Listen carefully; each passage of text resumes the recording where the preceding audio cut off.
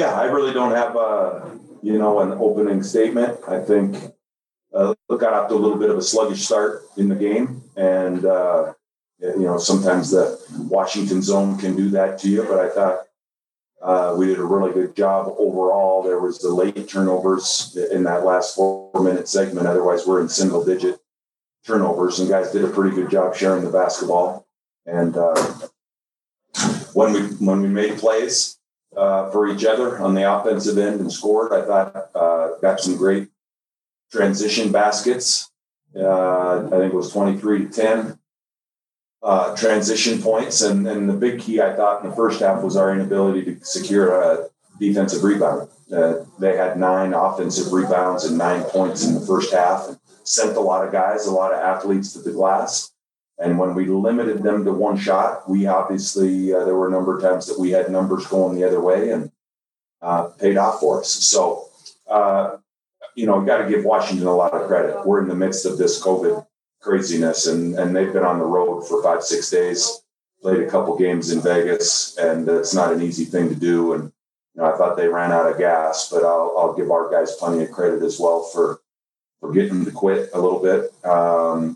It's not easy, and good win for us. It's the first time in almost 100 years that we've opened a basketball season with a conference game, and not an easy choice for an opponent. It's nice to get it under our belt, and we've got to continue to grow as a team. Larry, congrats on the win, first of all. Just given what's gone on, with the outbreak and what the last few weeks have been like, just how pleased are you to see your kids come out and look comfortable and play as well as they did? Yeah, I think you saw the first half, we weren't overly comfortable, and that's not unusual. It's certainly a unique environment. And I thought once we settled in a little bit, the defense was pretty good. Coach Hill had a great scouting report. Green is a heck of a player for them, number 55. He's an all-conference type player, and he still had 20-some points, but I thought we did a good job of making him earn it. And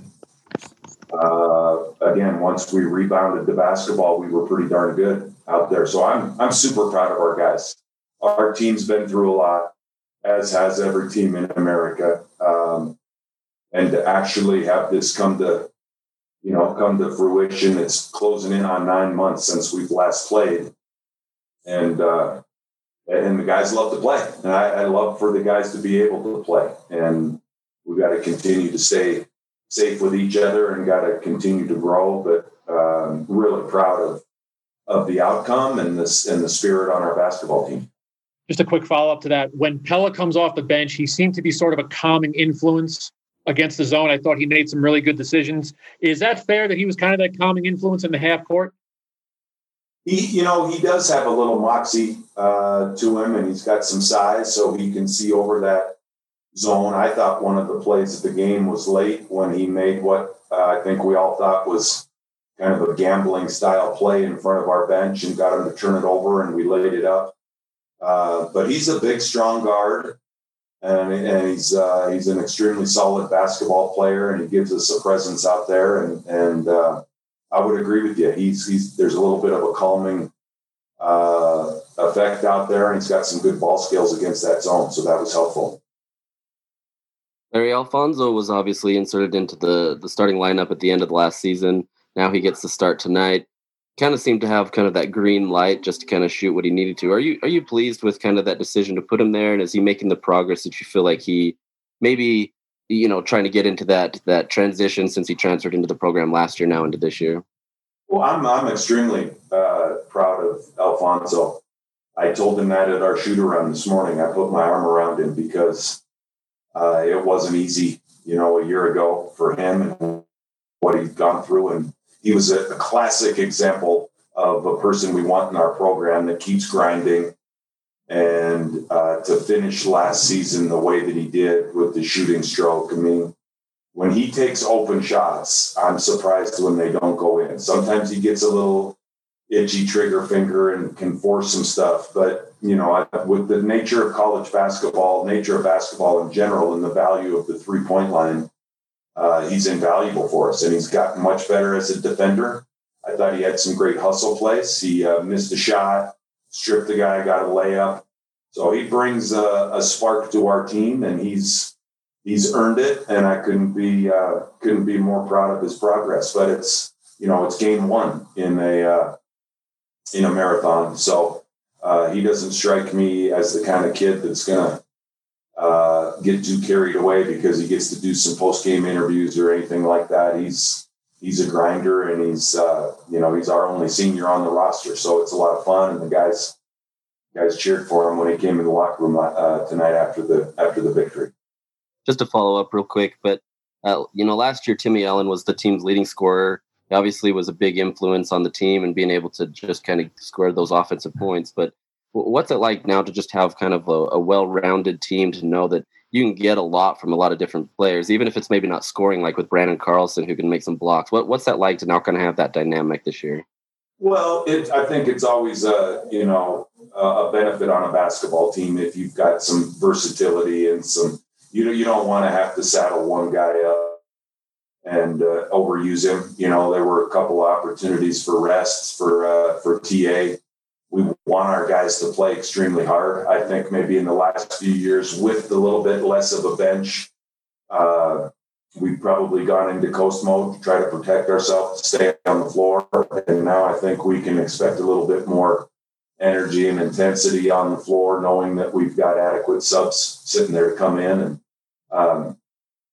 this is about us. This is about us figuring out a way to score points, figuring out a way to get stops. There's not a lot of individual stuff in basketball, and we've got a group of guys that understand that. And I think that's going to be really important for us moving forward. And we've always talked that the strength of each wolf in our program is the pack, and the strength of our pack is each wolf. And I think the question that you just posed is kind of the epitome of that. And we're going to rely on everybody, and we need to lift our production and our performances collectively, knowing that guys are going to have better nights than others, and just keep making sure that the trend is an upward trend on that graph. All right, how much of a step forward has Mickey taken? It seemed like he was being aggressive and hitting the glass, and the rebounding was not always there for him last year. How much of a step forward has he taken to you? Well, I think he's an individual, as are a handful of guys on our team, Josh, it's really hard to be a freshman. I think it's really hard to be a freshman when you come from a foreign country in Finland, and the style of play is different. You've just got to absorb a lot of things that are getting thrown at you. And so I know he's far more comfortable. It's still been a focal point for us. He can play some old school type basketball where he, plays twister a little bit, uses his hands, gets tied up.